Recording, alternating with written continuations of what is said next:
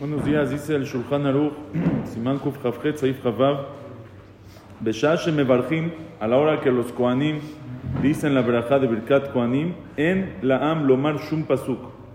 El pueblo, el tzibur que está escuchando no tiene que decir ningún pasuk, no hay que estar diciendo pesukim ni nada, el Eishteku Veyechavnu Libraja, sino solamente que se estén en silencio y que pongan kavaná en la Beraja que están escuchando.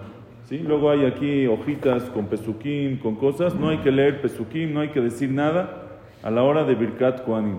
Una persona siquiera a lo mejor lo puede pensar, pero no se dice nada a la hora de Birkat Kohanim. El Ramá trae que a la hora que los Kohanim están cantando en el Nigún, ahí sí se puede. No sé si han escuchado alguna vez cómo hacen a los Ashkenazim Kohanim. Los Ashkenazim fuera de Israel no hacen Kohanim todos los días, ni en Shabbat tampoco, solo hacen Kohanim en fiestas.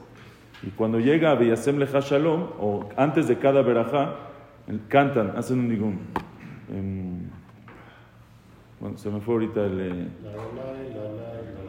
una tonadita, un lai que hacen, muy muy bonito. ¿Cómo va? ¿Cómo va? No, pero bueno, no importa ahorita. A ver, échalo, Chernitsky. Bueno, algo así, un lalalay. Ahí dice el Ramá, cuando los Kohanim están haciendo el Nigún, ahí sí puedes decir, ahí sí puedes pedir, ahí sí puedes decir cosas.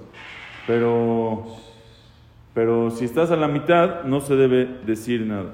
Porque la Gemara dice, no es correcto que te están dando una verajá, que Hashem te está dando una verajá, y tú estás hablando otra cosa. Con más razón, si ni pesukim de Birkat Kohanim, pesukim que tienen que ver se puede decir, con más razón uno no debe de leer Shnai Mikra Bejatargum, no puede estar viendo un libro, no puede estar siguiendo, diciendo, ahorita va a decir el Teilim, va a acabar el Teilim del día. No se puede decir nada si no tiene una persona que estar concentrado. ¿Qué pasa si uno está a la mitad de la tefila? Está en Pesuké de Zimra, está a la mitad de las Berajot de Kriyat Shema. ¿Qué hace?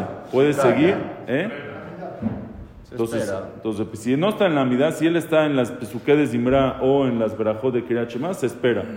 Se queda callado, pone atención al Birkat Kohanim y cuando terminan, se sigue. Si está a la mitad de la amidá, ahí como él quiera. Si quiere, se puede seguir. Si quiere, se puede esperar. Solamente cuando está a la mitad de la amidá. ¿Ok?